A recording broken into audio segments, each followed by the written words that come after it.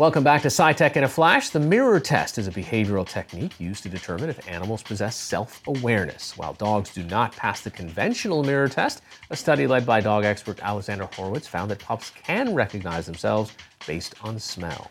Take a listen. So how do they recognize each other on smell?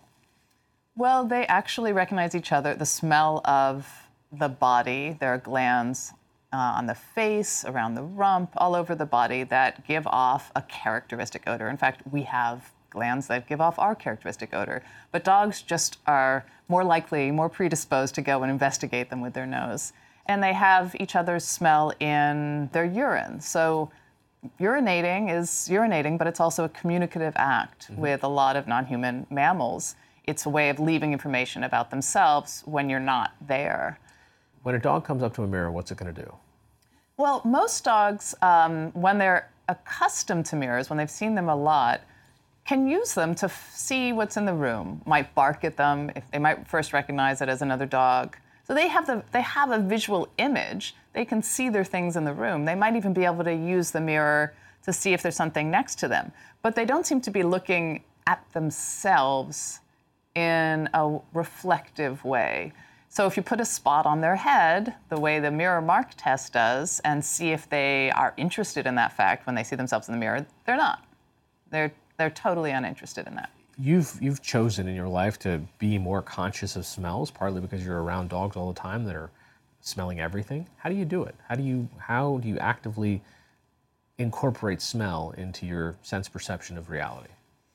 The first thing I do is follow my dogs. So, look at what your dogs are doing. They spend a lot of time greeting me, smelling, right? And so what do they smell? What does the top of their head smell like? I bother to put my nose in their fur when they put their nose into my ear when we're having a greeting. And their other behavior is sticking their nose in a lot of places, going at when I pick up an object, I smell, what is the smell of that object?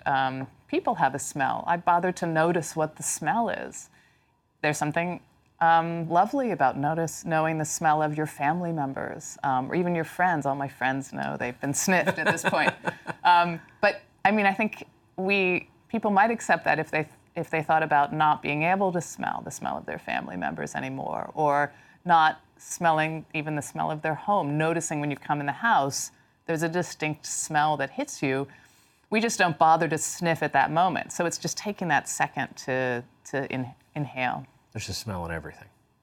Everything has a smell. Metal doesn't have its own smell, but it will pick up the smell of people who have touched it. So like the smell of a penny, you might be familiar with that, or if you've been walking, holding a metal handrail down an old set of stairs, and there's a smell on your hands, that's actually the smell of perspiration from lots of people interacting with that metal.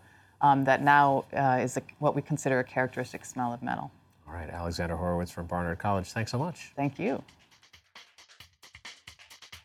And thank you for listening. We have great programs coming up this season, so make sure you subscribe on iTunes, SoundCloud, or wherever you want to get your podcasts. Want more SciTech right now? Follow us on Twitter and like us on Facebook.